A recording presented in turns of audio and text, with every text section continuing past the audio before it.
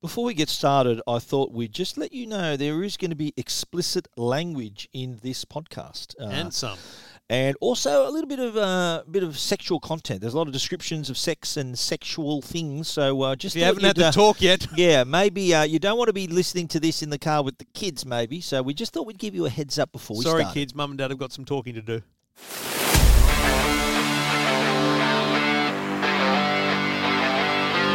I'm going to make him an offer again.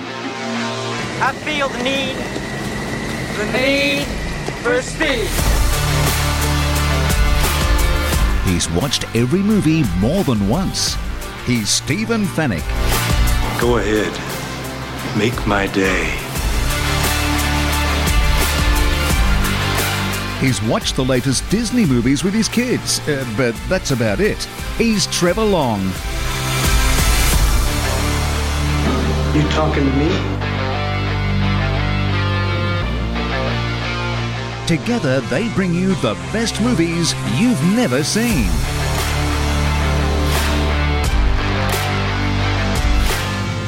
I will look for you.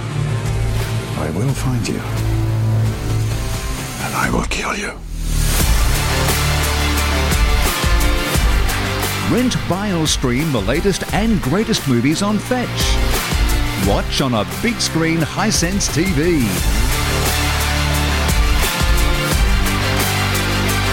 Say hello to my little friend.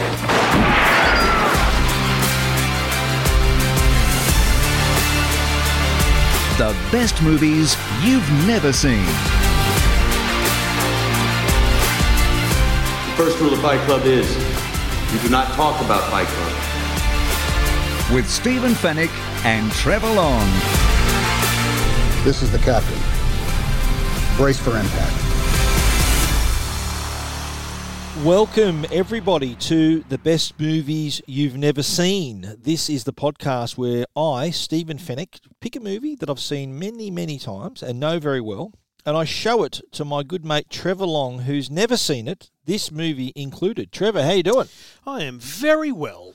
Now, the movie we're talking about is Disclosure, and this was released in 1994. Great cast, Michael Douglas, Demi Moore.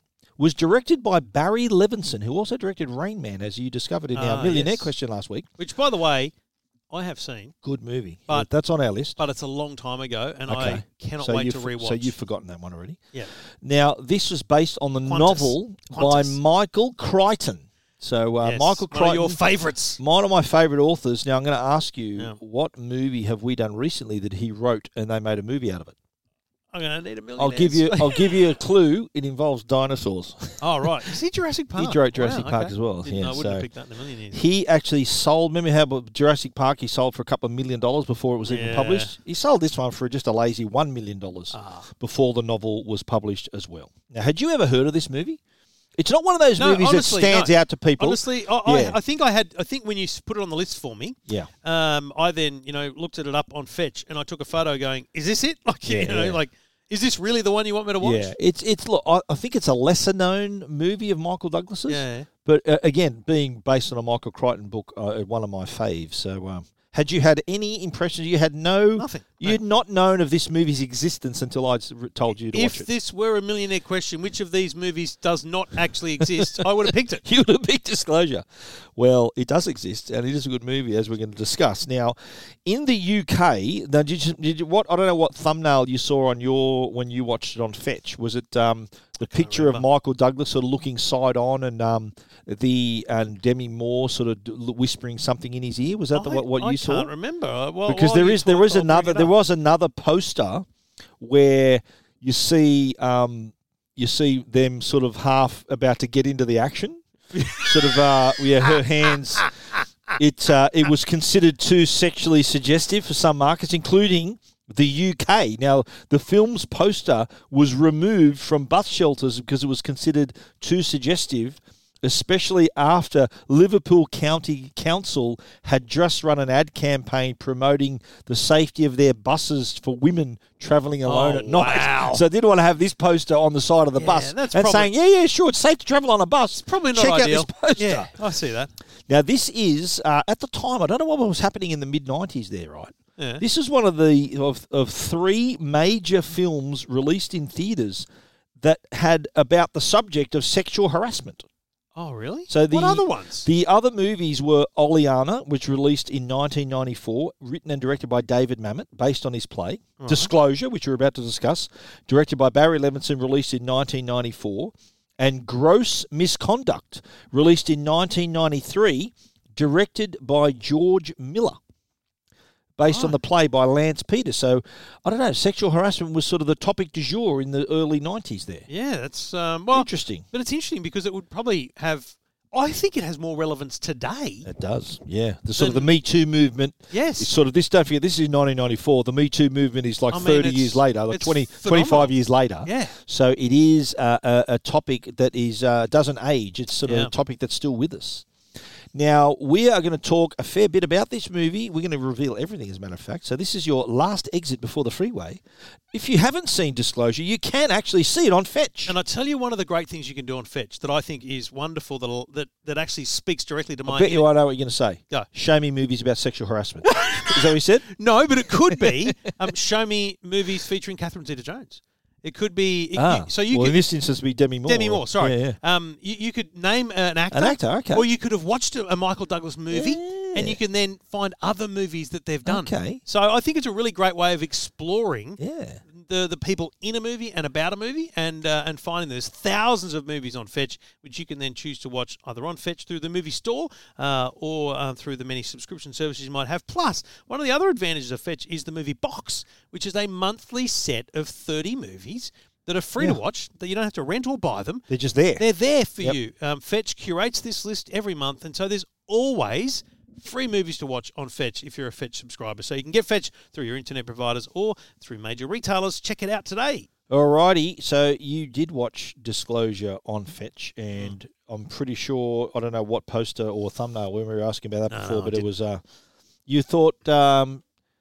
When you started the movie, okay, so you had really no impressions. None. Zero. So now that you've seen it, you thought, wow, what the hell is this all about? Mate, this thing was a wild ride that I could never have predicted. Yeah. Like in my wildest dreams. Yeah. And I couldn't have predicted where this was going to go. Right. I don't think I'd ever seen a movie with this, the sexual, workplace sexual harassment, whatever you want to call it, is one thing, but then you would have to say the alternate version of it. Yeah. You know, woman on man. Yeah. Mate, I mean, it's just... The whole setting too in a corporate environment. I don't remember seeing a story like this before. Yeah. So, this really took me by surprise, which helped me. I think, and it's a weird thing, isn't it? But if it's not a great movie... then how do you stay engaged in it? Because when you're not watching in a cinema, like when you're at home watching Fetch, Hisense, big TV, you've got the kitchen to go to grab some M&Ms or a coffee or whatever, you know what I mean? Like you've got things that you can distract yourself with. Yeah.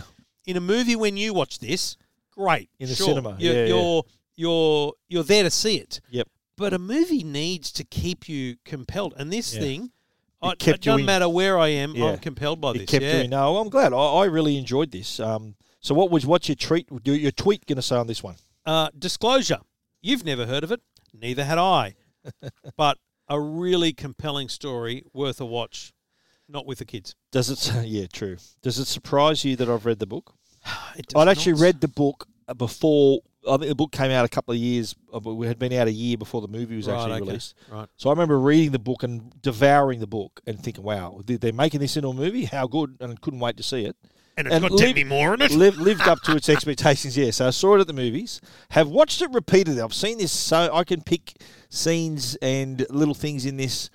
But I really love the early 90s tech feel of it. Yeah. So it's set in the tech company. Mate, Digitech, we'll get to it, but things like the email... that aged a little bit. Crack me up. Yes. Yeah. Oh, you got email. It's like, well, that was well, that plays a critical part in it as well. Yes. Let's look at the cast, and quite a cast it is. Michael Douglas plays Tom Sanders. He was in a movie we did a few weeks back, The Game. Yes. He was also in Fatal Attraction. He was also in Basic Instinct. Are you getting a sense here of Michael Douglas's roles here? Yes. We're going to do both Fatal Attraction and Basic Instinct. Oh, okay.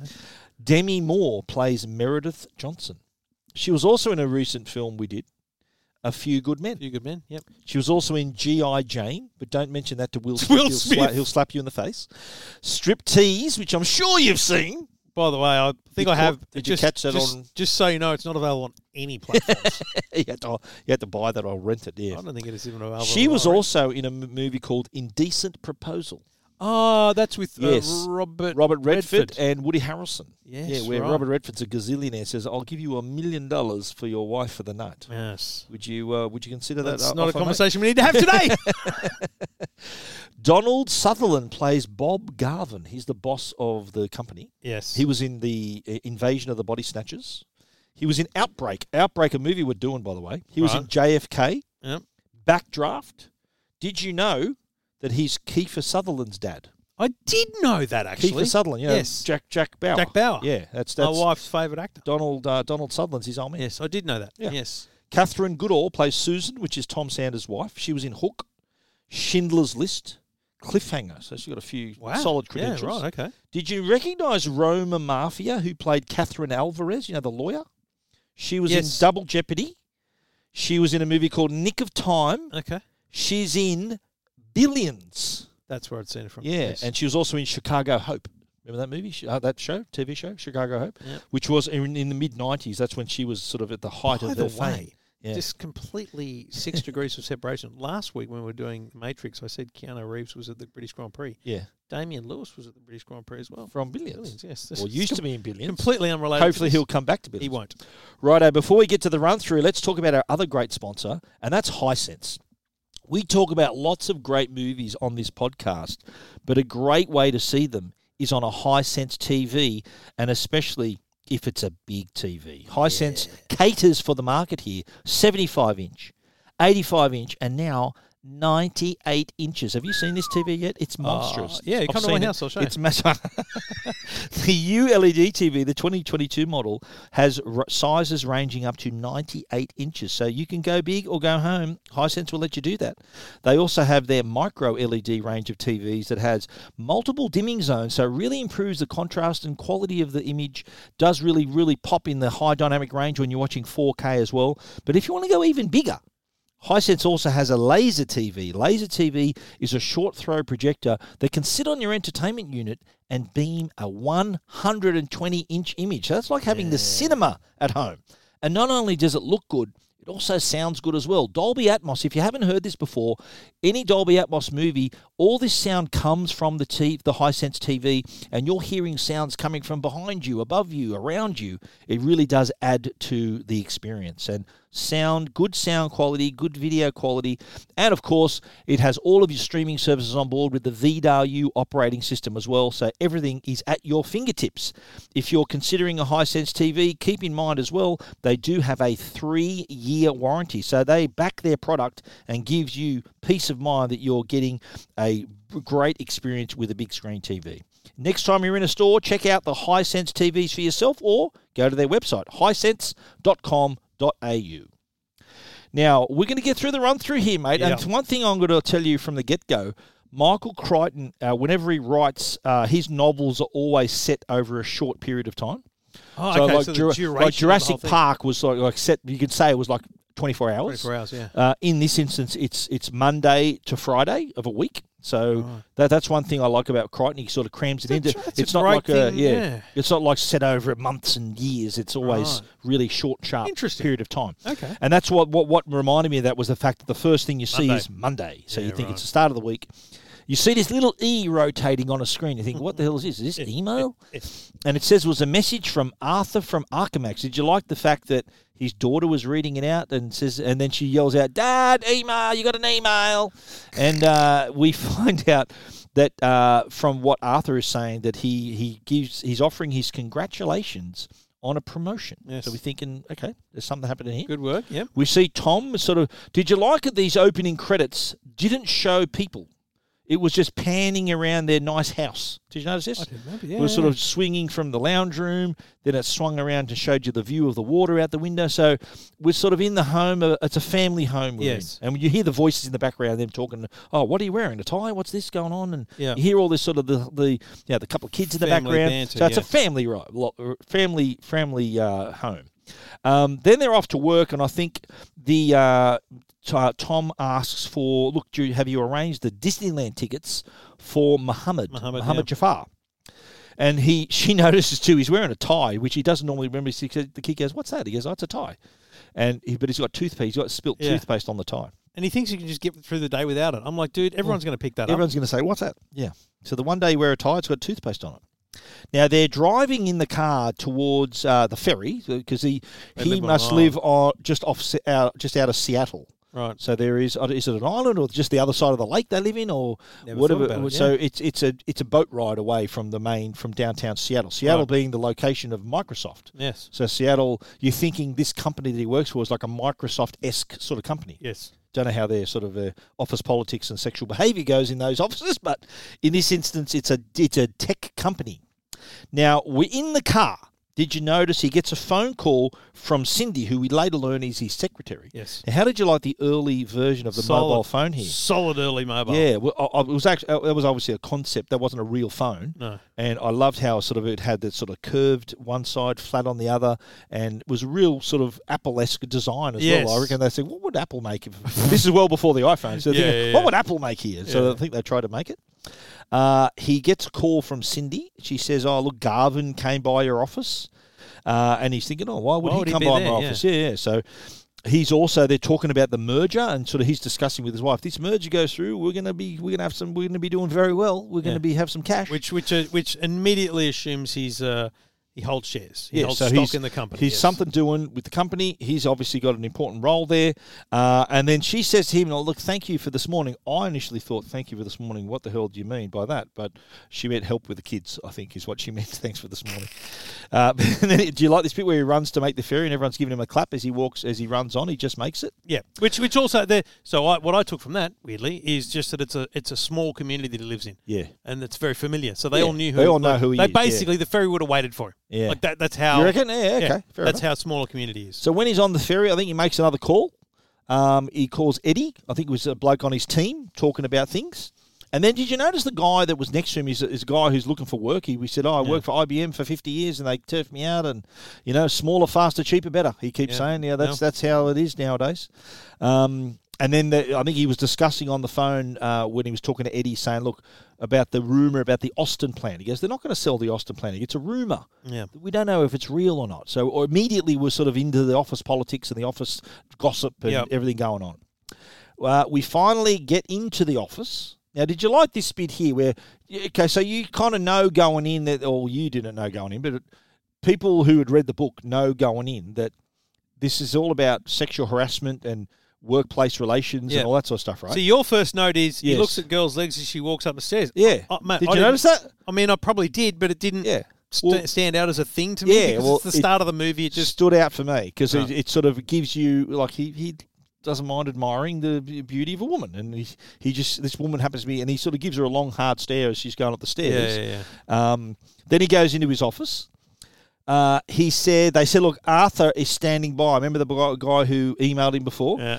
Arthur's standing by on a DVL, which is direct video link. Sort of, this is the early 90s version of FaceTime. Yes. Or Skype. And he asked, did Garvin came by? He didn't ask about the promotion. And he's thinking, so there's that mystery there's thinking, now what's going to happen about here? The promotion. Yeah, so what's going on there? Then he talks to Arthur and says, what's wrong with Archemax, this product they're working on?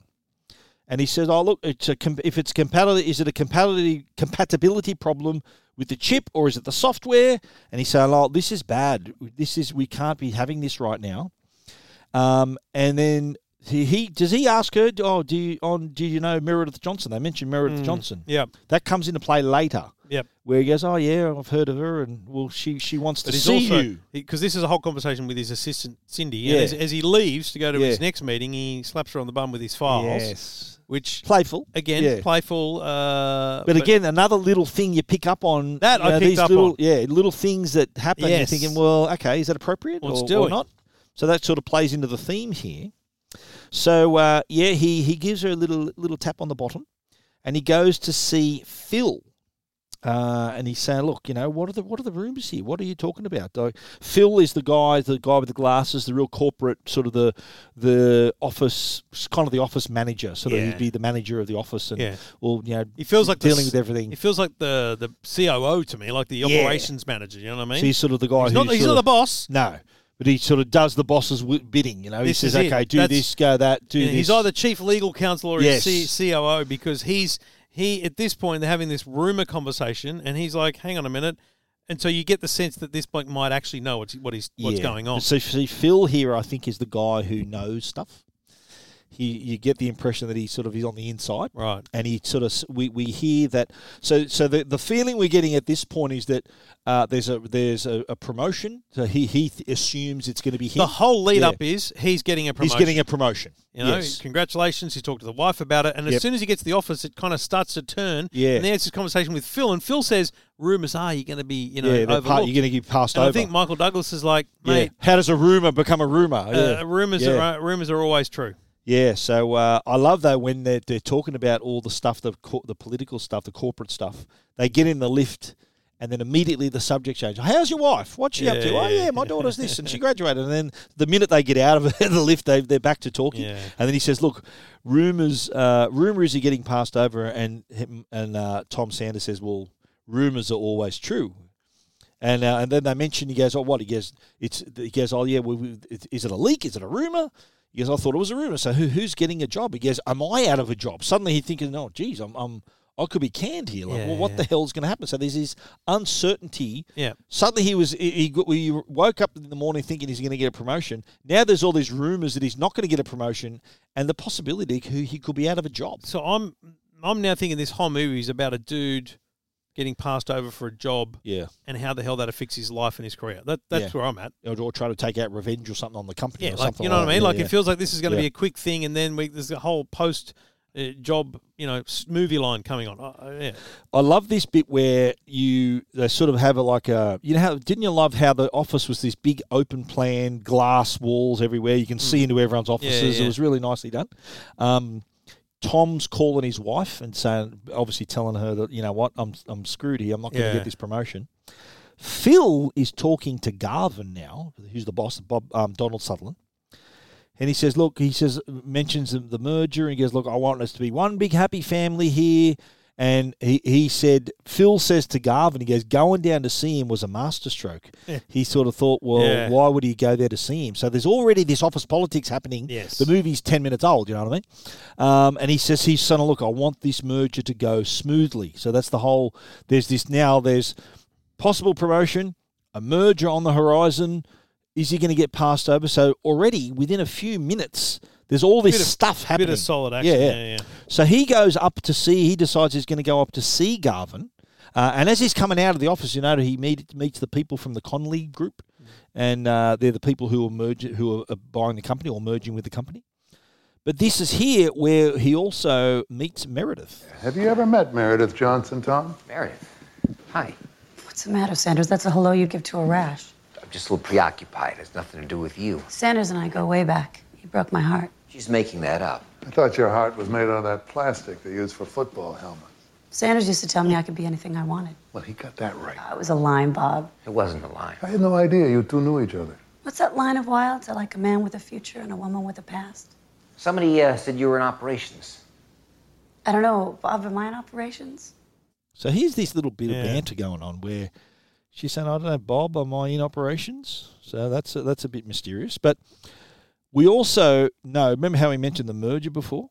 And we learn that Meredith had a part in that. I remember flying over Wyoming. I thought this merger was dead. Conley was choking on the valuation.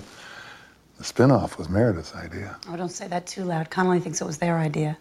Really? Lit him up like a Christmas tree. Meredith saved the merger. So what are you thinking here now where you don't know that she's going to get the position here, but she's obviously sweet with Bob Garvin because of what she did here. This meeting confirms the leak rumour conversation. So he's now been screwed over. It's very clear this chick is going to take over. Garvin and Tom is on the outer. It's on for young and all. Basically. Well, the very next scene proves that. He gets back to his, he's in a meeting with his team, slams his hand on the desk, and he goes, "I didn't get the promotion." Yes, it's going to go to Meredith Johnson. Yeah. And so he said, I'm only not the new VP. I might be out of a job. This is the worst day This is the worst day of my life. That's right. Yeah.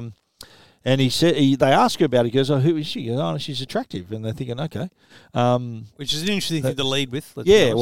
She's her reputation precedes her, I guess, in this instance. But he says, look, let's get down to business. Let's work out what the problem is with the Archemax. And but the subject still goes back. Look, apparently he had a thing with her, and they're trying to get some information out of him. Because he's trying to have a normal meeting, but everyone around the room's going, well, hang on a minute, there's a new boss, we want to know all about her, right? Yeah. They're quizzing him. But because they think he had a thing with her, Dennis Miller, who plays one of his team, good. He's funny in this. He says, what do you mean? He goes, because he apparently has a bit of a reputation with women, apparently, his character. Because Dennis Miller in this instance says, he goes, mate, you've seen more ass than a rental car. So you've been around the block. Anyway, we get to the announcement, and we see him meet Stephanie, which is a colleague of his. Yeah. She says, look, I'm sorry you didn't get your promotion.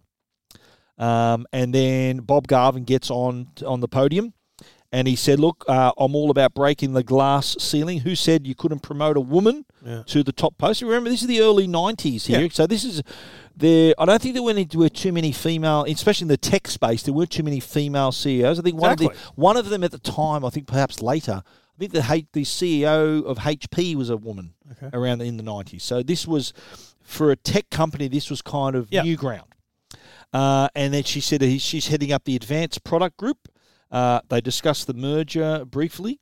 And then after the meeting, they're talking about, look, we thought you knew her. They're discussing, look, Connolly is a very conservative company. Is she that conservative? Are they worried that someone of her stature, she's not the most conservative person? And then as Stephanie wanders off, remember, Meredith Johnson actually that they meet again for the first time. Sorry I didn't get a chance to mention you. Bob asked me to keep it short. It's okay, it's fine. Look, I'm jammed all day, but why don't you come up around 7 and we'll have a drink and catch up on a little business? Sure, that'd be great. Remember how you liked a good bottle of wine. I'll get one. So, he's got an appointment later on, 7 o'clock that night, and I think his team, Dennis Miller, comes over, Lewin comes over and says, wow, they were kind of admiring her beauty. Now, she doesn't give you a boner? Because, I definitely have liftoff. What about you, Frisky? You've got a little wood in your life? She's very nice. Yeah. I'll call you tonight, tell you what the company line is. Bad? Come on, you have a sexual urge every 20 minutes. It's a physiological certainty. It's hardwired into your limbic brain. You can't fight it. Why would you want to fight it? Live a little. It's funny because that line, like, you have a sexual urge every 20 minutes and whatnot. Yeah. It's as much locker room talk in the modern day as it is just them inserting fact into into the storyline. That's right. Yeah. Because you got to remember that viewing this movie is not just men; it's men and women, and so you got to introduce these concepts of what is actually going through each person's mind. So. I thought that was fascinating. But even to the whole discussion about, a woman, why didn't people think a woman could get this role? And so that whole thing plays out throughout the whole movie, the whole politics of, why couldn't it be? A woman has to probably work even harder than a man to get to the same place. Now, Michael Crichton, the character of Mark Lewin, played by Dennis Miller, he actually wrote the character with him in mind, with Dennis Miller in mind. And so when it was made, when they modified the book for the screenplay, they changed it to fit his personality. So, he's got a lot of good one-liners done in it. Yeah, right. So they did change it around. So, he's in the office. He's talking to his wife. He said, look, I didn't get it. I got passed over. But he gets a little email. And he says to her, look, I'm not going to be home for dinner. I'm going to be late because he's got a 7 o'clock appointment with Meredith. But he gets an email, right? And I'll tell you what the email said. You're thinking, well, who would send him this email? It said, is your cock hard now? And he tries to reply, and I don't know how the internet worked back then, but he's thinking, no, can't reply. There's no way he could find it. How do you send an anonymous email? It was like an anonymous email. Yeah, so that's pretty tricky technology. It's a solid plot hole in the whole thing because actually back in the very start of it, it was almost impossible to fake that kind of stuff. Well, they're a tech company, don't forget. So, they're working on some cool stuff. So you're thinking, well, who the hell would have sent that? Like, what's going on there? Anyway, it's evening, and now Tom is sort of getting himself ready for the meeting. I think he's in the bathroom, sort of, tidying himself up a bit. He heads into Meredith's office. She gets out the wine, and he's all business. Did you like when I first saw this? He's thinking, look, I brought the Arkham X files. He's all business. He's thinking, right, let's get. He knows that she's his new boss, and look, we've got to get on. He also, mate, you got to remember, she's an ex. Yeah, he's super close to his wife. Clearly, yeah. Well, he's moved on. They've established that these two are a great couple, a lovely couple. Yeah, got a lovely family. He's got a lovely life and house. Yeah. He's got a good future. Yep. Why would he blow any of that by cracking on to his new boss who he used to have a fling with? Like, immediately, that's the thought process. I love the line when she said, look, show me pictures. You know, she knows, how Susan, the kids, and he goes, show me pictures. And do you love how he actually he opened his wallet? Normally someone will pull a phone out now. Yeah. He got his wallet out, showed the photos. And she's talking about it, he goes, oh, look, she's saying, look, life's different now. We know they were together. Yes. And I love the line where she says, look, I don't imagine you can just jump her from behind from any time. Like, she goes, look, she said, oh, do you remember that? He goes, look, life's different now. Yes. But she sort of implies that, I can trust you because you got a lot more to lose than me. I can trust you. I know all about you. So there's this implication that she's got the goods on him because she knows what he was like. Yeah. Did you catch that sort of feeling? Yeah, I mean, the premise here, and it's all to do with also the positioning too. Like, he's sitting on a chair across from her desk, and she stands behind him and starts rubbing her shoulders. And there's this, like, she's higher than him. I think it's the other way around, actually. She says to him, you rub my shoulders. She said, give me the files, you rub my shoulders. She's telling him to do and then this she stuff, reaches around and hugs the back of his legs. So you're thinking, got this real meanwhile, she's taking power play. She's taking her jacket off. Like, it's a power play. Oh, every word, every line is a power play. Yeah. So, she takes off her jacket and she said, look, you're my boss. It's, things are different now. And she's, look, tell me your troubles. Tell me about the drives and rub my shoulders while you're doing it. Do you like this, though, that the assistant comes in? She says, oh, look, you've got such and such on the phone. Is it okay if I go home now? Can I just forward you a voicemail? She goes out, shuts the door. And locks the door. Like, what's that about? Yeah. That's the first sign here that this is weird. Yeah, something's doing. What is going on here? Yeah. Also, remember, Meredith, this is her first day. Yeah. What? How is this assistant? Oh, yeah, that bit confuses me a touch. What we do, though, here's what I like, though, is that she gets off the phone and she says, look, this merge is about people. She says, it's not about a CD-ROM that's going to be obsolete in a year. So he's hearing all this, right? Tom decides, she's going on. Tom decides, look, he's got to ring. He's going to ring Lewin, remember? And give him the company line. And so, look, here, we're going to do this, and this. And she suddenly comes up behind him, interrupts him, takes the phone out of his hand, and then she says, okay, let's get down to business. Can I stop you right here with what is a spoiler for a large part of the movie? Yeah. But immediately at this point, I'm like, he didn't fucking hang up the phone. So like, you noticed literally, that. You noticed that straight away. I'm like, what the hell, mate? Yeah. I literally, so all through this movie, I'm thinking, but the phone call! I don't know whether that was meant to be so easily picked up or not. Okay, well, it wasn't. A lot of people would pick me. I picked it up, but I'm glad that you did as well. It really bugged me. So he didn't hang up. No, is the point, right? That's right. And so meanwhile, she says, she starts kissing him. She undoes her top, and he's saying, no, what are you doing? So he said, look, remember all the things we did? She said, did you remember? She says, look, I could have picked anyone, but I picked you. So she's definitely power play here. And this is the whole point, right? It's a massive power play, and it's not just subtle though. Like, she is literally, she's taking charge. She is forcing this whole situation upon him, like it was planned. She said to him, "You've got something I want. Lie back and let me be the boss." Yeah, let me be the boss. Tom is meanwhile sort of protesting. She says, "Look, no one needs to know. Don't worry about it." Yeah. But then I think something kicks in here. Now, remember, Tom and Meredith were together, right? Yeah. Something kicks in here where he says, right, you want this? Like, he's sort of talking through gritted teeth saying, is this what you want? Okay. And then he suddenly gets angry and says, righto, do you want this?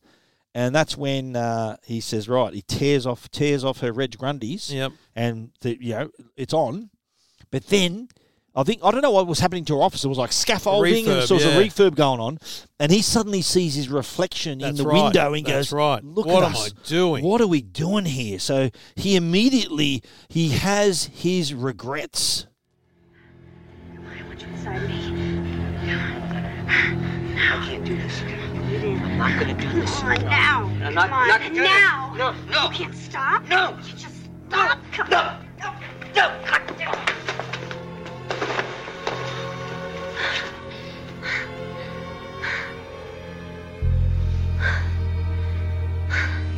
You stick your dick in my mouth and then you get an attack of morality? This never happened, all right?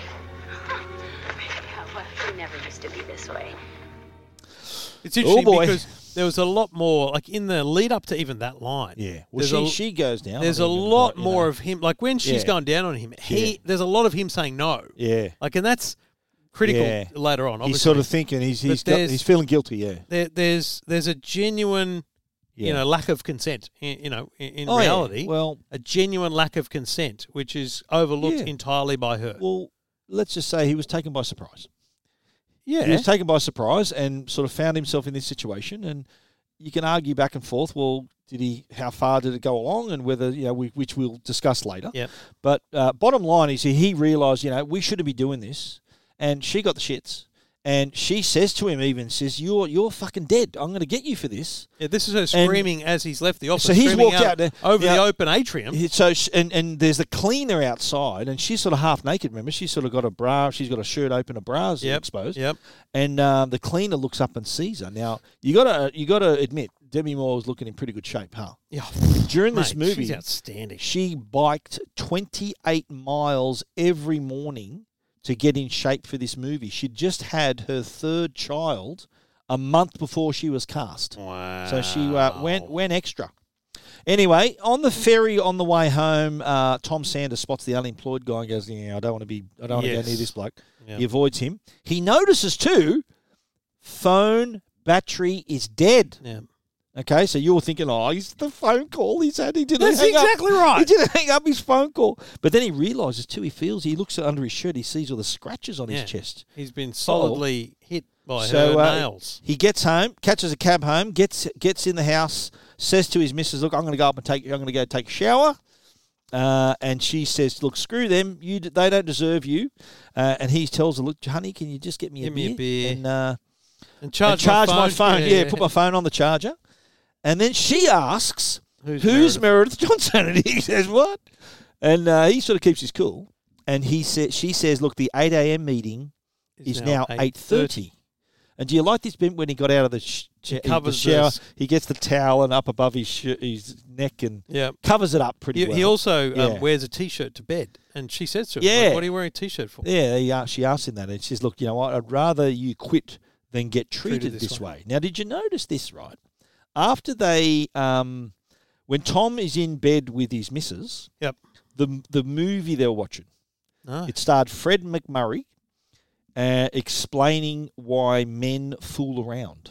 Oh, really? So the clip was from the movie The Apartment, shot in 1960, and it stars Jack Lemmon and Shirley MacLaine. But that bit that they chose to play was all about sort of being unfaithful.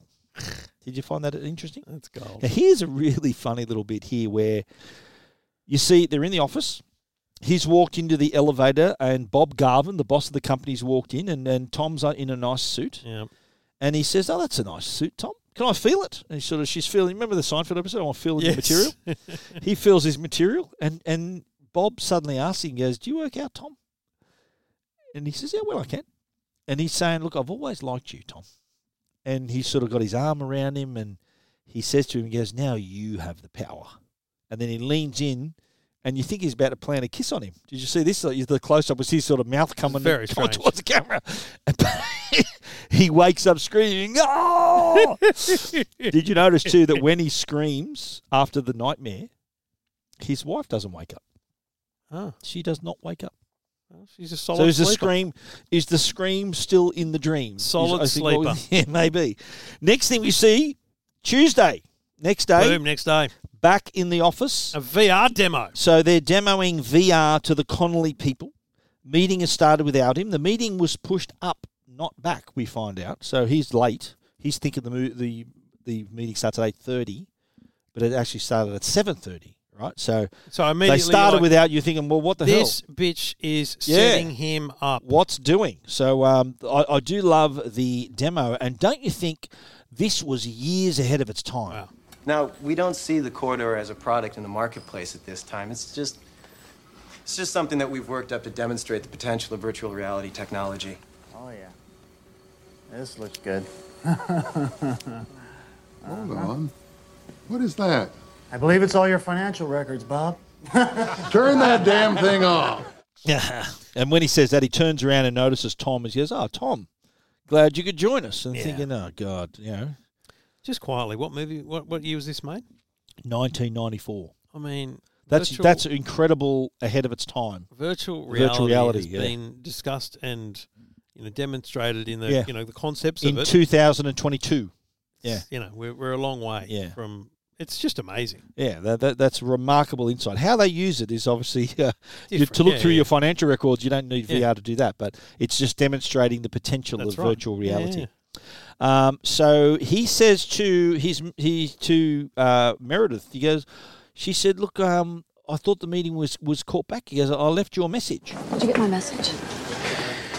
You told Susan the meeting had been moved to 8:30. I said 7:30. If your wife can't take a fucking message, then why don't you get an answering machine? Pretty solid, yeah. Yeah. So which plants a reasonable amount of doubt. It's like, hang on a minute. Yeah, I know. What's doing? Is she that devious? Did she really say 7:30 or did she say 8:30? Is the wife stuffed this up? We don't know. Do you know what? I don't think anyone watching the movie thought the wife stuffed it up. No way. Yeah. You immediately thought she's setting him up. Yeah. So here, though, and do you love this bit where following that little demonstration, they said, okay, well, Tom's going to just catch all the Connolly people up on the Arkham right? And he kind of gets a bit railroaded here. Yeah. And he basically recites what Meredith said the night before. Remember, she says, look, this merge is about people. Yeah. Why... They ask him questions about the drive and why it's not working, and he tries to answer it his best. He goes, look, why are we worrying about something that's going to be obsolete? And he goes, what do you mean obsolete in here? And then sort of she's planted all this stuff in his mind that gets him into trouble the next day.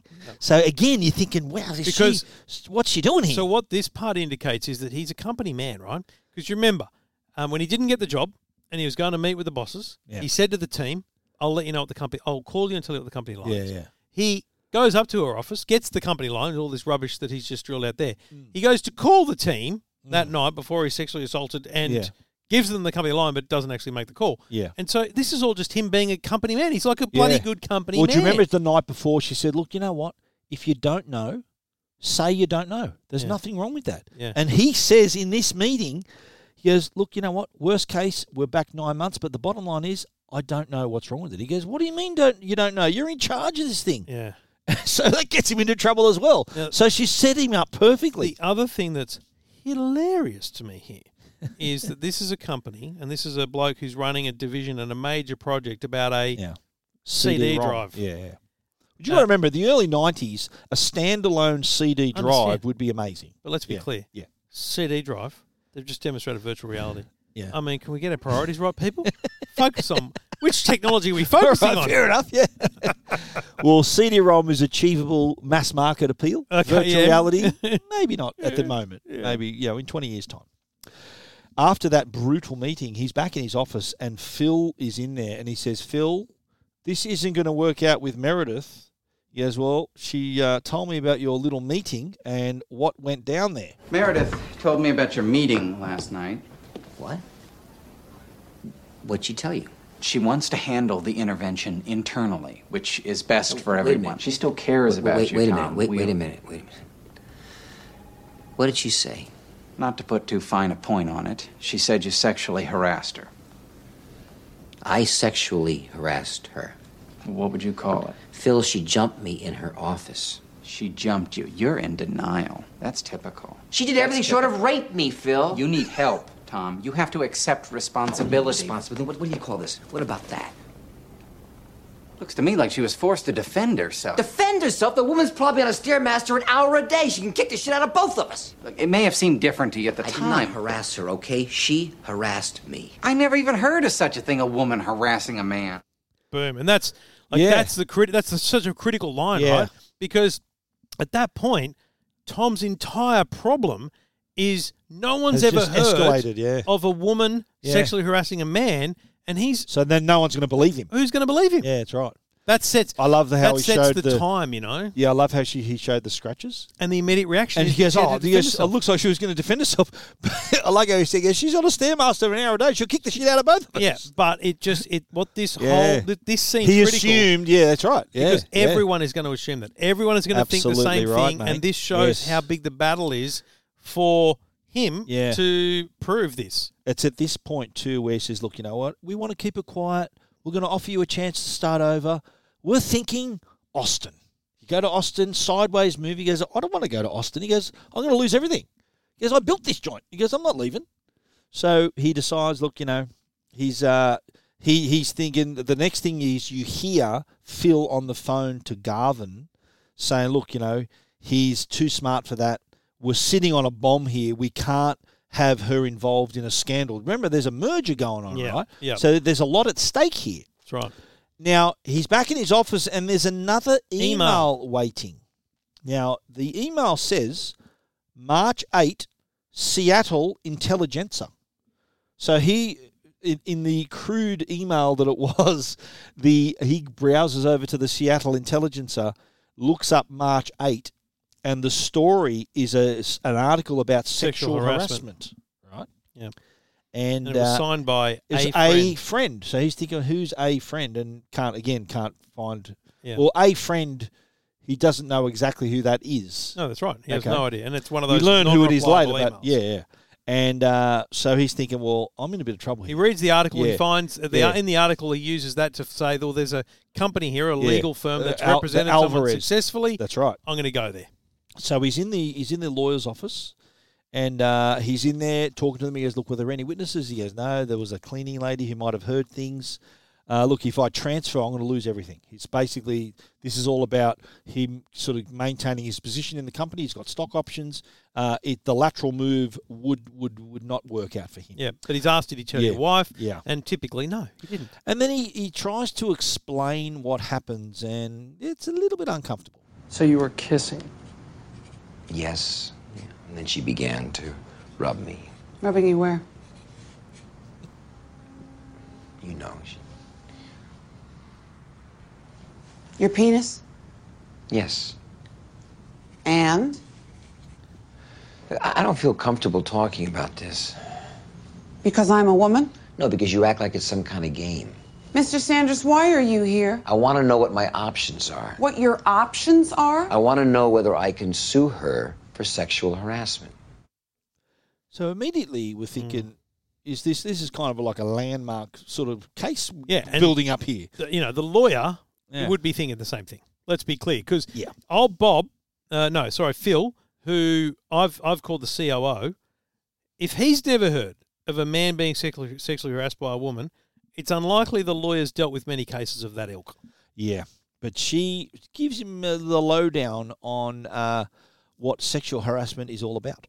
Sexual harassment is not about sex. It is about power. She has it, you don't.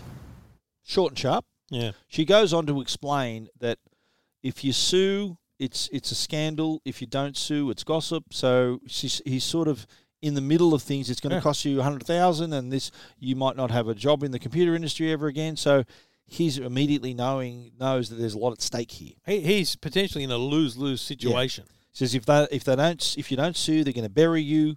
But he tells her that she's not going to press charges, and they speculate that she didn't press charges because she couldn't press charges because this is a very conservative company.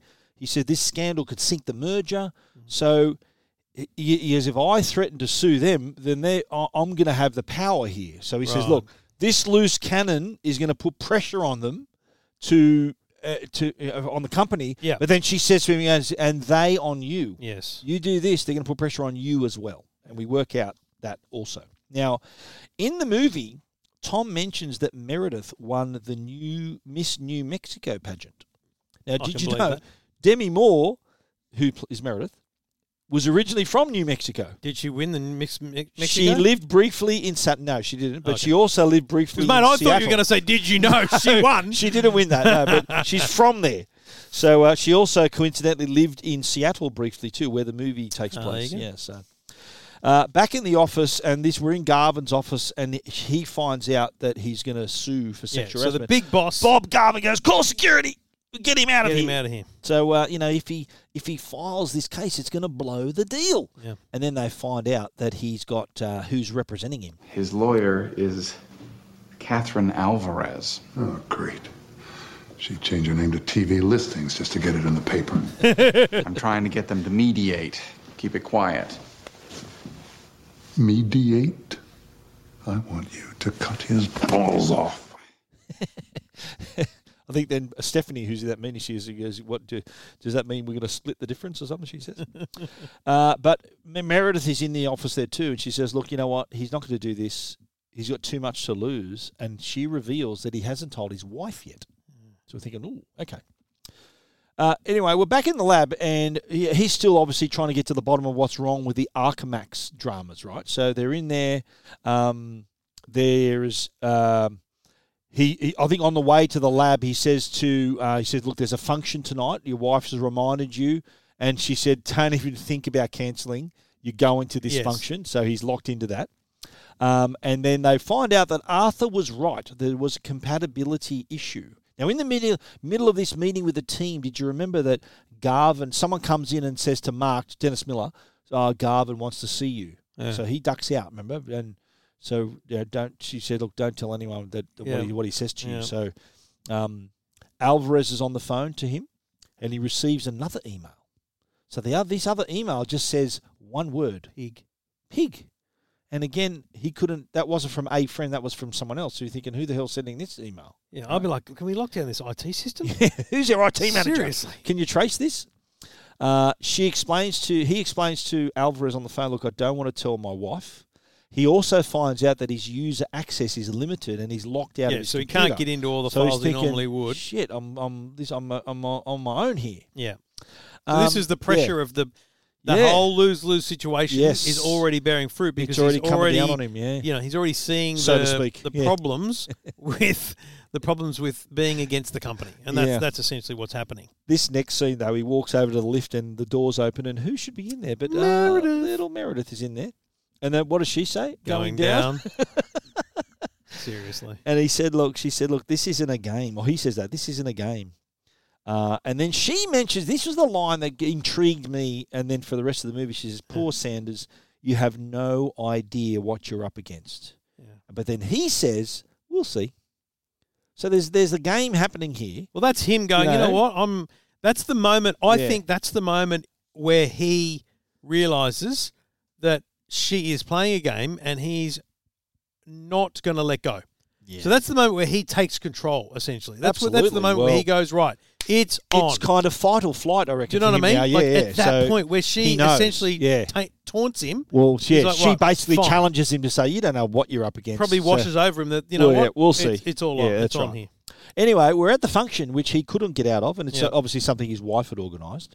And the talk around the table is about Meredith Johnson. Yep. They know everyone's hearing about this Meredith Johnson thing.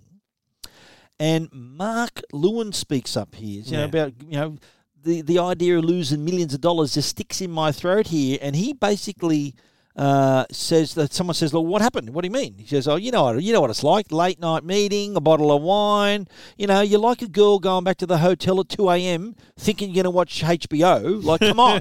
So here's what I love in this bit here, right? Yes. The wife knows nothing. She knows nothing? Yeah, but she speaks up to say, look, Tom told me everything and I support him 100%. Don't you reckon that was really impressive of her to stand up for him there, not knowing anything that had happened? Yes, because basically she's just found out that he's potentially had an affair. Yeah. And it's office rumour, and she's gone, no, I support him. Boom. Brilliant. And then she says, look, which goes to my earlier point of Tom. Yeah. Has this amazing relationship, amazing wife, amazing family. Absolutely, yeah. He doesn't want to blow it, and that actually solidifies that thought that they must be an amazing couple if she would do that straight up. Absolutely right. Well, Caroline Goodall, who plays Susan, she's Tom Sanders' wife. her role in the movie was beefed up. They wanted she was really good. Because in the book, her character only plays a pretty minor part in it. Right. But in the movie, she plays a much larger role. Okay. Now they're at the train station, and he's trying to explain what happened. Did you have sex? No. Think before you answer, because if you lie to me... I said no. She kissed me and she unzipped my pants and that was it. Nothing happened. That was it. Nothing happened? How did it get that far? What do you think? I encouraged her? Her hand was in your pants? Yeah, but How did her hand nothing get in your happened. pants? Then she accuses me of sexual harassment. And So imagine having that conversation. How did a hand get in your pants? But it's the first big mistake he makes, right? Because we're all thinking, mate, something did happen. Yeah. But it's the long held debate of, This, what is if it's the what man's is an that would be affair? guilty? Yeah. What is an affair? Yes. Is oral sex actually sex? Like, because she says, "Did you have sex with her?" Right? Yeah. And so, well, he doesn't explain. The yes or no answer is no. Right? Yeah. Well, good enough for Bill Clinton. This is the point, right? But this is exactly it. But he makes a fundamental mistake by saying nothing else happened. Yes. That's the first lie he's told. Yes. And we also, she makes mention of his reputation. Remember Dennis Miller said, you've seen more ass than a rental car. Yes. And she says, look, people think you're having an affair with Cindy, who's his secretary. Doesn't she say to him, what does she look like? And he describes her as a 9. She's great. But she says, look, she's an old girlfriend of yours. And she says, oh, that's as exclusive a club as the White Pages. Which goes to the Mark character of the rental car. It's the same thing. Yeah, exactly right. But bottom line is, in the ferry ride on the way home, he explains to her, look, the company's backing her. They want me to shift to Austin. She said, when were you going to tell me this? She says, this is going to take over our whole life. And for what? He goes, look, you should apologise. She goes, what do you mean for what? Why? I don't, what? I'm going to admit that I'm wrong? Again, the wife's first instinct is that he should just apologise. Yeah, but then he says to her, he goes, what? They're going to call me a rapist and then ask me to apologise? Like, I'm not going to do that. And then he kind of echoes what Alvarez says. Sexual harassment is about power. When did I have the power? Yeah. So that was, remember he storms out of the house and says, right, he's on his own, he wants to sort of cool down a bit. When he comes back in the house, another email is sitting there. And the email says... So I think this email was from a friend saying, solve the problem. Meredith is not your concern. So you're thinking, what the hell? Yeah. Who's sending this and what's the problem? Or what exactly is the problem? Wednesday is the next thing we see, and we're at the mediation. Yeah, and they explain this is not a trial. They called. Yep. He described what happened. They had the bottle of wine. There was this whole discussion about where she got the bottle of wine. There's and also very a decent rare discussion about the fact that he got a boner. Yes, he did. Yeah, but she says, "Oh, yeah, that's harmless. It's you guess what harmless about talking about your boss like that." And then he's asked to describe his relationship with Meredith. How would you characterize your relationship with Miss Johnson in the good old days? Highly sexual? I really wouldn't know how to rate it. Every day? Sometimes twice a day, sex in public places, sodomy, viewing of pornography, vibrators and other mechanical devices. Sometimes we sat on the couch and watched television. What other mechanical devices are Who they talking knows? about? But it's just such a great... Because it's like... sometimes we just watch TV. Yeah, he doesn't say yes or no. He's just like, you know what? It wasn't just that. Sometimes we just watch TV. Now, I don't know what part of the movie, but he does flash his watch, and it's a tag watch. Did you? Oh, I didn't Yeah, notice there's a that. tag flashing. I thought, Trevor's going to be loving that. He's going to love that. So another thing he brings up, he says, look, there's something that he said earlier about him being angry. You said, and I quote, I was angry. I felt I was being pushed around, correct? That's correct. The truth is you felt that way all day, isn't it? You'd been expecting a promotion and she got it instead, and you got angry about it. I felt I deserved the job, but that did not You mean took that I anger was... right up to her office with you. You were going to show her who's boss. It's not true. Mr. Sanders, did you tell your wife about your 7 o'clock meeting with Miss Johnson? I told her I had a meeting and I would be home late. You expected to be late? No, but if I got home earlier, my wife would be surprised, pleasantly. Pleasantly surprised. Pleasantly surprised. The mediation in the movie is not really a mediation. In a mediation, it's not cross-examination. Yeah. There's no court reporter. It's more like a deposition. Yeah, there's no court reporter. The lawyers do not cross-examine. It's not a mini trial. In what actually happens, they explain their side of the story to the mediator. Yes. And then the mediator tries to get the two sides to agree to terms. So they don't actually make a judgment on who's right and wrong. They try to come to some kind of settlement. Yeah. Right. Now, the next section, I think they break and they come back and they talk about her side of the story. Yeah. And do you love how she sort of tells the truth but really embellishes a little bit here? So she says, look, he began to rub my shoulders and I got a bit awkward. I got a call from Garvin. She just highlights... I told him to stop. She highlights all of the bits like, where he says, do you want to get fucked? Yeah. Like, so it's true. That's exactly what happened. Out of context. Tore her panties off. Yep. And so she said, look, I didn't call anyone. I didn't know what to do. I reported it the next morning. And she said, well, why didn't you press charges? She said, look, I didn't want to destroy his marriage or his career. Yeah. But then they mentioned, though, the wine. The cross-examination of the 91 Palmyre. Have you ever tasted that? Apparently a very rare, nice Chardonnay. I'm sure it is. And sort of the whole discussion about how her assistant was quite resourceful to get it. And so the implication was that she had that wine to impress Tom. She had it already. Yeah, the implication was she just told her to buy some wine, but she had it knowing he likes it. She did not get that afternoon. I like how the comment was, maybe she just got it from her wine cellar, as if she already had it. Yeah. So they have a break, and at this point, the wife has found out that she sucked his dick. Yeah. So the wife is now filthy. You said you didn't have sex with her. And she goes, well, and then she mentioned the oral sex, and she goes, why? Were you trying to help her quit smoking? So you saw this woman, you gave her a back rub, and then she said, look, I think Alvarez comes in and says, look, you know what? We have all her subordinates. We've just found out that her subordinates have all transferred, like 10 of them have transferred, all men. Yes. That have transferred out of there. Alvarez and the wife now have a cozy lunch, don't they? So they decide, well, can we get them, or can we get them to, because they can't give a deposition because it's mediation. So then they said, you want to have lunch? And they says, no, I've got to go out to the office. So the wife and Alvarez go have a lunch, and they have an interesting conversation. Are you married? Chandler, Hogue, and Alvarez. I married Chandler. You married your boss. Classic case of sexual harassment. He asked me out 5 times before I said yes. Today, if I had said no once, he would have been afraid to ask again. True, right?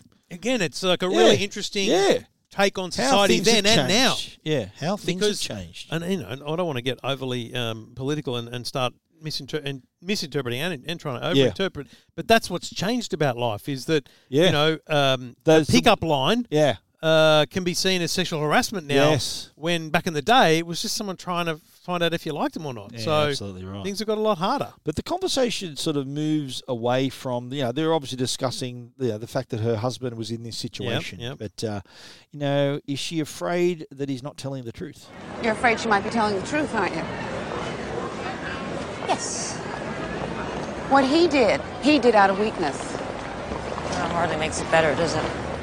Look, I can't get in the middle of your relationship with your husband. But the fact of the matter is she broke the law, and that's what makes the difference. Miss Alvarez, 48 hours ago, my husband's penis was in another woman's mouth. I don't think there's anything in the law that's going to help me deal with that. That is such a fucking great line. 48 hours ago, my husband's penis was in another woman's mouth. Yep. I mean, get over what that a one. line. Yeah. Seriously. Deal with that one. Yeah, it is, yes. It's interesting one. Anyway, we're back in the lab, and they're looking at the drives. They're told that the VR has been set up in the Connolly hotel room to give them a chance to play around with it.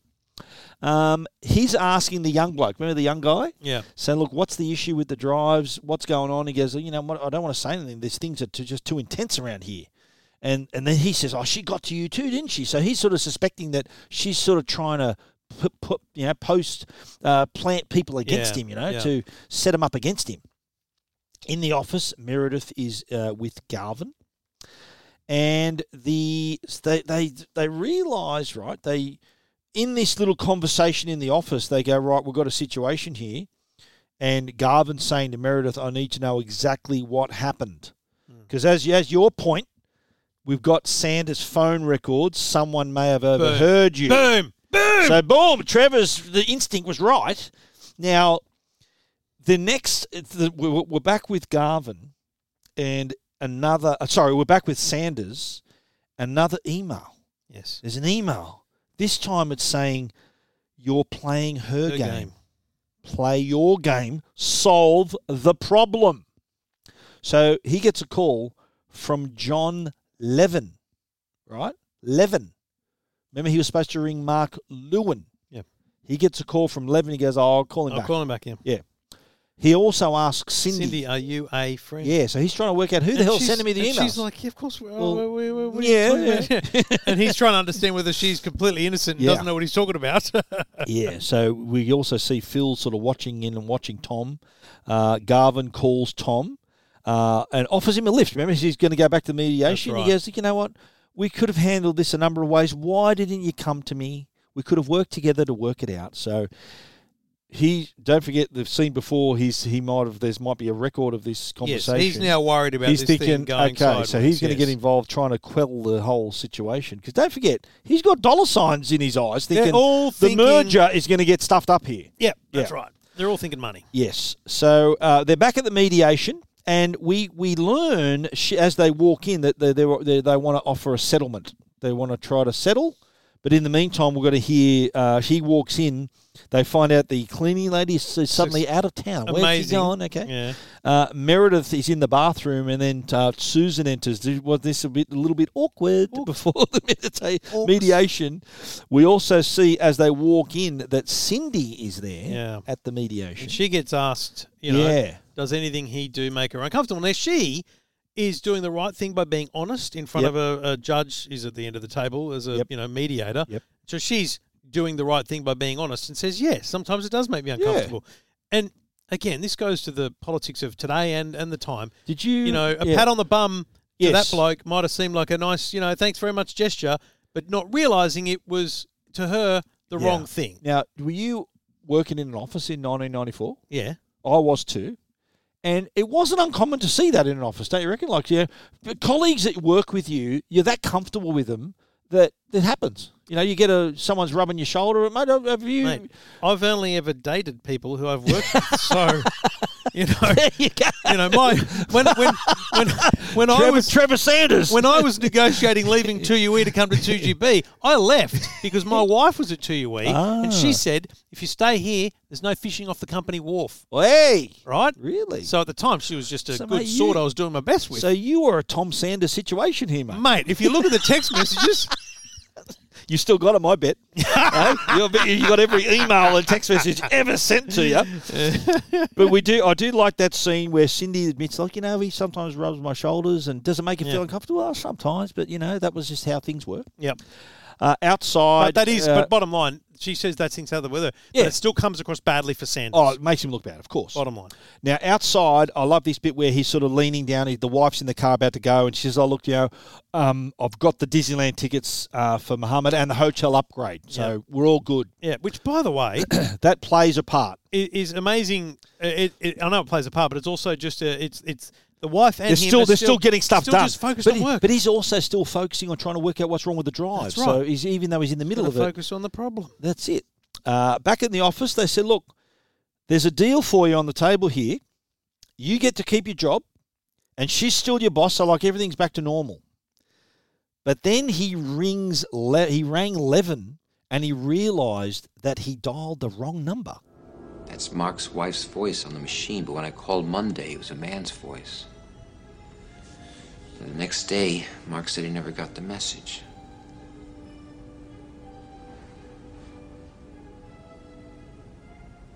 I must have dialed the wrong number that night. So? That's why the battery was dead when I got home. Tom, what are you talking about? So he's dialing the number to see what he might have done. This white Garvin wants to make a deal. He's got my phone records. I've got a 10-minute phone bill the same time I'm in Meredith's office. See, she yanked the phone away from me. I'm in her office. I call the wrong number, but I never hung up the phone. The phone line is open. Somebody out there's got this whole thing on an answering machine. Brilliant. So Trevor noticed. Oh, mate. I was hanging for that moment the whole movie. Did you love this bit? I love this bit on the ferry where he meets up with Levin, the bloke he actually rang. Yeah. He goes, mate, I've been trying to get hold of you for days. He goes, he says, me and my girlfriend listened to it a couple of times. Here you go. He gave him the tape. And he rings Alvarez. He says, no deal. We're going to bury him. So righto. The next day in the meeting, they do hear the tape. We believe in any judicial proceeding, this tape would be inadmissible. Inadmissible? I'm worried I'm going to drive to work and hear it on Howard Stern. Is she threatening to release this tape? Look, I don't know how many copies of this tape are floating around. I didn't put it out there. I hate publicity. Young lady, the only thing this tape demonstrates is consensual sex between two adults. Speaking of which, Alvarez goes on to ask Meredith, define consensual sex. And she says, it's where two willing participants. And then she asks him, she goes, because they heard the tape, how many times did we hear Tom say no? And the answer to that, 31 times he said no. And so she hits her with this. We said, well, no means no. No means no. Isn't that what we tell women? Do men deserve less? Very Great good line. point, eh? Great line. Really gets to the heart because of it. that campaign still exists today. No means no. Like, it's a solid, brilliant bit of campaigning in terms of sexual harassment and consent. But and because there's a lot of comedians that talk about it as well. So what is no? There's different types of no. You can say No. oh no. It's a big there's difference, don't, right? there's stop, and there's don't, and stop, and then there's don't stop. Isn't it? So, I think she even asked her, haven't you ever said no when you meant yes? But we hear our lawyer Alvarez dig even deeper. The point is, you control the meeting. You set the time. You order the wine. You locked the door. You demanded service, and then you got angry when he didn't provide it. So you decided to get even, to get rid of him with this trumped-up charge. Ms. Johnson, the only thing you have proven is that a woman in power can be every bit as abusive as a man. Boom. Another great line. But I do love, though, her reply. I am a sexually aggressive woman. I like it. Tom knew it, and you can't handle it. It is the same damn thing since the beginning of time. Veil it, hide it, lock it up, and throw away the key. We expect a woman to do a man's job, make a man's money, and then walk around with a parasol and lie down for a man to fuck her like it was still 100 years ago. Well, no thank you. You can't handle the truth. Wow. She said you can't handle it, remember? Yeah, So that's she was right. in A Few Good Men, remember? Yeah. So, that was pretty big. But anyway, what we find is that they do have a deal. Well, you are not going to believe this. I personally think it was the Howard Stern thing that got to them. What did Phil say? Phil said that you get your job back, you get $100,000 in pain and suffering, and I get fees and expenses. And Meredith? She stays through the merger next week, and then they make an announcement that she has to leave for some medical, emergency. She's out. This is total and complete vindication. Yes! Yes! So you're thinking at this point now, okay, and you would be, Absolutely. as everyone was, you're thinking, okay, done movie's deal. over. Well done. Yeah. Done deal. They go back to the office. Phil and Meredith are sort of saying, implying that, he has no idea really, does he, about what's going to happen here. That's right. So you're thinking, hang on, hasn't he just had a win, but yet something is going on? So in the office, Phil and Alvarez are reading over the settlement. Remember, she said, "Look, you know what? If you don't mind, I'm going to make sure that you're not trying to duke me here." And then, Phil has this to say. Oh, Tom, we want you to make a little presentation on Archemax at the merger announcement tomorrow morning at 9. Nothing technical, 3 or 4 minutes, in and out. Fine, no problem. Great. Now I got to go upstairs and break it to her. It won't be easy. Really, I thought you enjoyed that kind of thing, Phil. You go after one of our people. We're going to put the wagons in a circle. Once you made your case, the company has behaved strictly appropriately. Wouldn't you say so, Catherine? You don't want to know what I think, Phil. It's terrible. The way a thing like this can tear a company apart. I've told Bob we really need to take a look at it. Friends. What? I hope you still think of me as a friend. What did you think of that? Did you think that is he the a friend that we're talking about? Or? No, I just saw that as this idiot trying to win Tom back over, and Tom's never going to see that bloke as a friend again. He saw him from the start as being a conniving little prick. I do love the fact that they've just had this incredible victory in the mediation, and they said to Tom, "Can you just still do the presentation about the Arkham Act tomorrow?" Sure, buddy. So, mate, just knock this up, business as usual. But he starts to speculate here. Tom is thinking, look, how can Meredith lose control like this? You know, she's here a day. There's more to this than meets the eye. So his instincts are kicking in here. Yes. And she says, look, you know what? Don't go there. All you need to do, go home. Make up with your wife. Open a bottle of champagne and get on with your life. But then there's another email. Yeah. And the email says, it's not over. Nothing is what it seems. And again, what are they saying? Solve the problem. Solve the problem.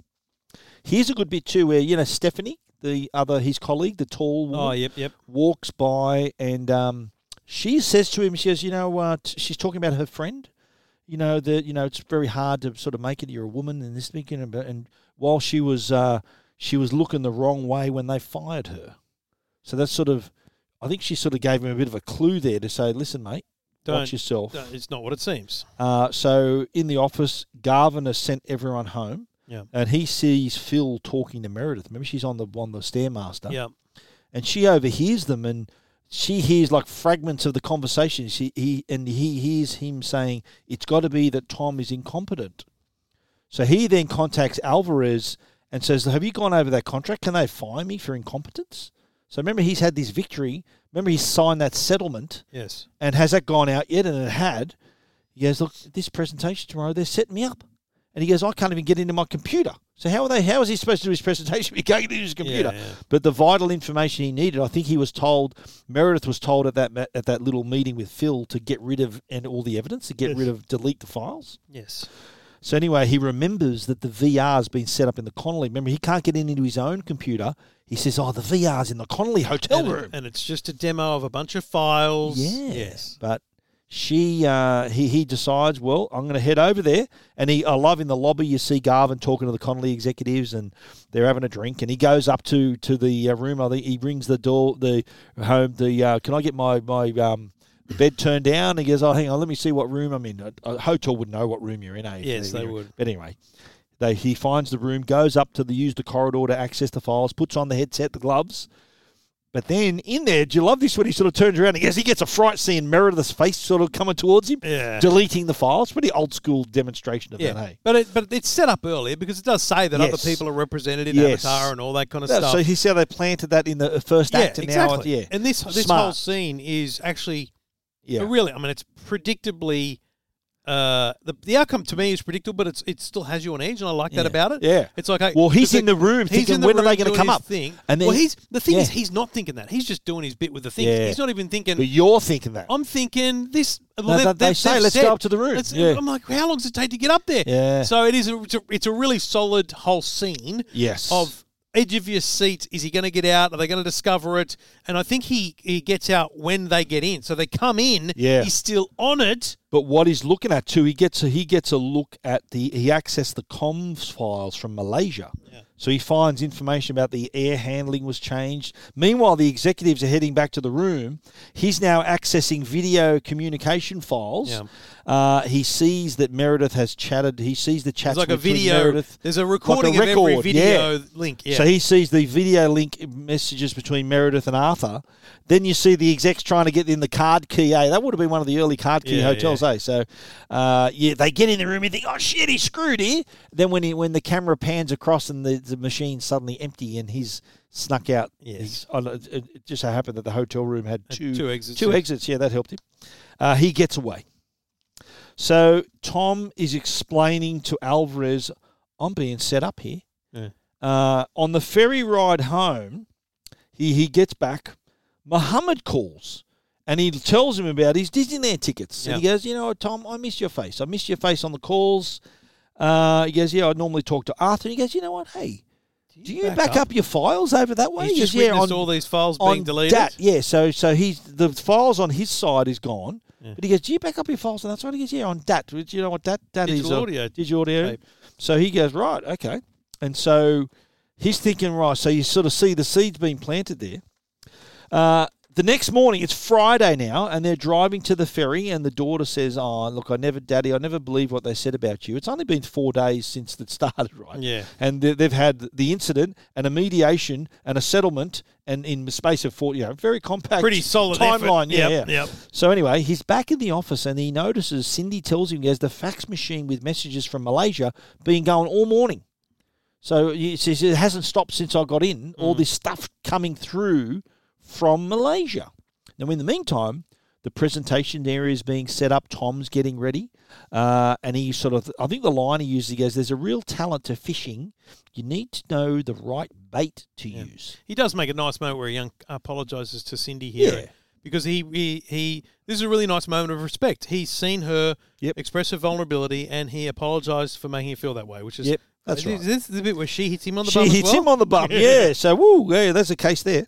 Anyway, they're in the presentation. Tom is called up to present, and he's talking about Arkhamax. He says, we've got problems, but we're solving them.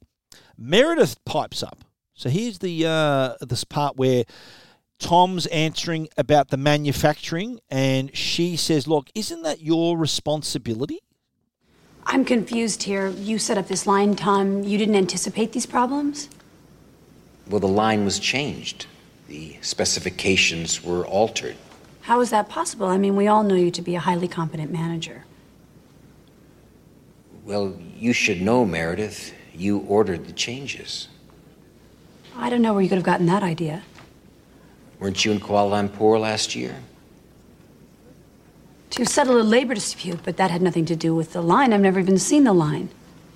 So the video shows her on the line with Arthur. Yes. And her excuse is, though, she was there to talking about sort of the deal that they did with the Malaysian government. The first memo in the file is being handed out to you, signed by Meredith Johnson, and it states that manual labor will be used to install the chips. Now, that made the Malaysian government very happy. It also meant voltage irregularities and memory allocation That was problems. a complex negotiation. The Malay government insisted Malaysian government does not own shares of Digicom. All of these people here do. So Meredith's causing quite the scene here. Yes. And she goes into the spiel about, this is a synergy between people and other things, and the Connolly people speak up. Now, when we talk about this merger, we are talking about a synergy between hardware and software, between cash flow and capital needs. But I guess that's just a language you can't understand. Well, I don't understand it either. I thought we were buying this company because they could build things. You understand what the heck she's talking about? Right. He says, can you build the damn thing or not? Yeah. So, of course they can. They then find out, I think Garvin says, Meredith, can you wait for me outside? And, so the word is already that they're replacing Meredith. So victory to Tom here. I like this bit where Tom goes up to Garvin's office for some reason, and Meredith is in there. Mm. And she says to him, what smart people underrated you. Yeah. So there was a conspiracy going on here, eh? It was Garvin's idea to fire you for incompetence, she told him. She goes, but don't worry about me. I've already had calls from 10 headhunters trying to get me. But don't be surprised if I come back and buy this place one of these days. But here's the line that got me thinking. Every time I watch this movie, this gets me thinking every time. He says, did it ever occur to you that I set you up? Because everyone sees the whole idea is that he's the victim. He's being the one that's being played here. Yes. But it could be that he did the playing. And that's the point, right? Rewind to the very start of the movie. He is pumped. He's getting a promotion. Yeah. He's excited about it. He learns very quickly that he's not. He learns very quickly who it is. Yeah. And you think about it now and you go, well, hang on a minute. You sort of look back and think, well, yeah. He knows she's a sexual animal. He knows that's her thing. He knows that he could probably turn it on in an instance simply by playing hard to get. Absolutely. That's phenomenal. Next thing we see, the announcement. They're going to announce Tom bumps into Stephanie, who introduces her to her son. They say, look, the merger's complete, but who's going to run things in Seattle? Garvin saying, look, we were thinking about not promoting the best woman, but the best person for the job, and that person is Stephanie Kaplan, which is his friend. And she immediately makes a point of thanking all the department heads. Something Meredith didn't do, remember? Didn't do, yes. She didn't do that. So she thanks everyone, including Tom, saying, I'm counting on you to be my right hand. So in the meanwhile, as she's talking, he's standing next to Spencer, her son. He goes, you go to university, you research, who's your boss? He goes, Arthur Friend, a professor who happens to be, I think early in the movie they said, Arthur Friend, he's trekking through Nepal. You're getting emails from an empty office. But apparently he's his research assistant, so it was obviously Stephanie, through her son, sending the friend emails. Now, didn't you think this was cute? In the office, one last email, and it says, Daddy, we miss you, and it was signed from our family. A family. Yeah, cute. Lovely. That's the end of the movie. And resolution, and the movie is over. It's a great storyline. Yeah, I really dig that movie. The book is awesome too. I'll tell you some differences between the book and the novel in a minute. Now, did you catch the favourite line? And it's no surprise that Dennis Miller had a couple of them. I mean, 10 years from now, you're going to need a forklift to get a hard on. Here's the other bit where, remember he's arguing where the wife is saying to him, his wife's saying, look, why don't you just argue? Well, I'm sorry, not argue. Why don't you apologise? Now go in there tomorrow and work it out. Oh, yeah, I guess you're right. I should just shut up and fuck her. I mean, what the hell? Another good one. I do like also Meredith's, how she's saying, look, the way we're having sex nowadays. The way we're supposed to have sex nowadays, we'd need the UN to supervise it. Pretty good. And these are all commentaries, really. Yes, absolutely. It's both absolutely. He said, "Look, I should have just shut up and fucked it." Like, what do you want to do? It's both an exposition of the problems of office politics and sexual harassment in a genuine way, and also with women's place in society. Yeah, how they should be respected. The problems that have been created by the New World Order. Absolutely. All right, how did that happen? Some little plot holes here. Yeah. Now, remember when they had their little meeting, Meredith and Tom in their office? Yeah. Remember the secretary comes in and asks to leave and locks the door? Yeah. But yet he got out. He got it. Remember, he bolted and the door was supposed to be locked. He should have been locked in there too. No, I don't see that as a problem. Or does it open from the inside? So if we go downstairs here and I lock the door from the outside. What are you trying to do, mate? What do you mean? You can unlock it to get out easy. Okay, righto. That solves so I'm that okay one. with that. Now, another question. The plot hole there really is. Yeah. Assistant who's been... Well, lock the door so no one can come in from the outside. Yeah. Hey. But the assistant, why would she do that? Was told to lock the door, yeah, I know. She had to have been, because she's only been her assistant. It's not like she knows that every time she has a meeting, she likes the door locked. Yeah. She's only been her assistant for 3 hours. Although, it's not uncommon for executives to bring their assistant with them if they get a new role. True. You know how she might have been with her for some time. You know what, that's actually a moment that could clarify whether he set her up or she set him up. Because if she always locks the door in meetings, then it's still potentially him. Maybe. But if that's a new assistant and before Tom came up, she came in with a bottle of wine and said to her assistant, when Tom comes in, lock the door, then you know it's on her. So another question after all that happens, right? Yeah. Why would Tom... There must be a lot of money that he's going to make from the mergers, because why would he want to keep working for a company where 2 of its chief executives were plotting to get him fired? And he set the company up. He started it. Okay. He's going to make millions out of it. So obviously Stephanie Kaplan had his back there. Yeah. But would you think there could be a danger though that Garvin and Phil, who are still there, could do something again in the future to sort of get at him? Maybe. Disclosure 2, that'll be. Oh, right. Yeah. Maybe. When they're working on the VR headset finally. Maybe. Why didn't Stephanie just say to Tom quietly, mate, here's what's happening, do this? Yes. Why the cryptic emails? Why do they have to be emails? Why does she was have to go she through worried? Was she worried? I think was she worried about some blowback on her, like some sort of thing coming to her, like if she's seen to be helping him? Let me tell you one of my biggest plot holes. Yeah. His office, glass office. Yeah. He has a lot of fiery conversations in there. Yeah. It's hardly soundproof. Yeah, right. The glass door, just like a shower door. Right. It's hardly. So what about his office or Meredith's his office? Little glass office Yeah, with Cindy yeah. outside. So what's wrong with that? He often shuts the door as if to have a private No, but conversation. she said, I think early in the movie, she goes, when have you ever asked me to shut the door? Never. I know, but when he does, Yeah, right. it's to have a private right, okay. conversation. And I'm telling you, Yeah. that would not be soundproof. Now, the other issue here is that, the how the changes at the plant in Malaysia. So the Digicom bosses is Bob Garvin, Phil Blackburn, and Meredith Johnson, and Stephanie Kaplan. But no one, he's the head of the Advanced Products Group in charge of manufacturing. Yeah. Why would he not be the fuck at those wasn't meetings? he told about that? Yeah, we got labour. Why keep him in the union dark? issues? Yeah. He should be there. Yeah. In fact, what was Meredith's role in the company at all? My question, and we'll continue to ask this, why? What do they want to get rid of him for? What has he done? What has he done? Why get rid of him? I still can't answer that question. The many times I've seen this movie, why did they want to get rid of him? What did he do wrong? Here's a bigger problem. Is it because he's got a reputation with the women? Is it Maybe. someone he might have slept with before? Like, what was the motive? Meredith, he hadn't seen Meredith for decades, right? Let's say. But she turns up and suddenly there's a plot to get rid of him? No, but also... But it started before that. Hang on, but it started months before that because she'd been to the factory in plant, Malaysia. Yeah. Who did she work for when she was in the factory in Malaysia? She worked for the company, but in a different city. And he hadn't seen her in all that time, despite the fact that he was head of manufacturing. But were they together when they were working for the same company? Like how long? He said they were together was 10 years ago. Were they together? Was it 10 years had passed? Oh. And so was she already working? Is that how they met? They worked for the same company and they sort of went their separate ways? I just find it all hard to believe. Yeah. Okay. Book versus film. Yep. I've read the book. The book is a lot more, a bit more character driven.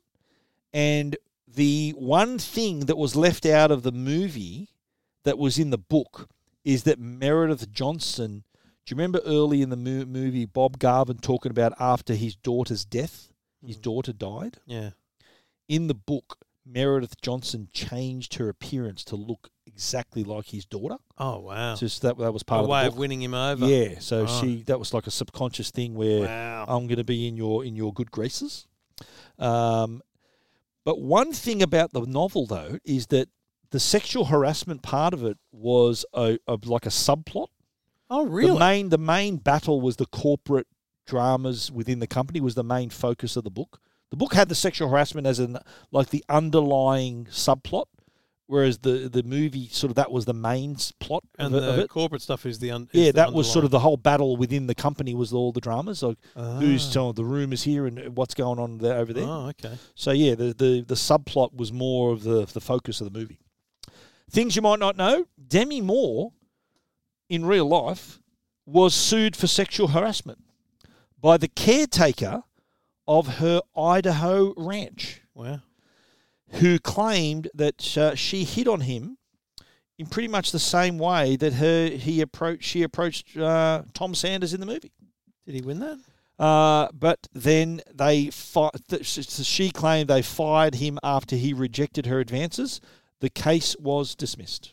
Wow. In the book, Catherine Alvarez is not Catherine Alvarez. Her name is Louise Fernandez. I don't know why they changed that. The original director of the movie was supposed to be Milos Forman, who directed One Flew Over the Cuckoo's Nest. A great director.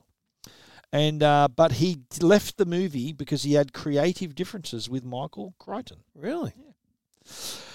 Before the funny thing, Michael Crichton is a well-known author, but he's also written under a number of pseudonyms. Oh, really? One of his pseudonyms, Michael Douglas, was one of his pseudonyms. Did you notice, this is a funny, if you're a Disney fan, he's trying to secure the tickets for Mohammed Jafar. Jafar is the name of a Disney character in the 1992 movie Aladdin. Really? I've never seen Aladdin. Aladdin is Jafar is in the movie. I'm Jafar also appears more of in a the Pixar guy, you know. Another thing, did you notice here, you know when they sent the drives back from Malaysia, sealed?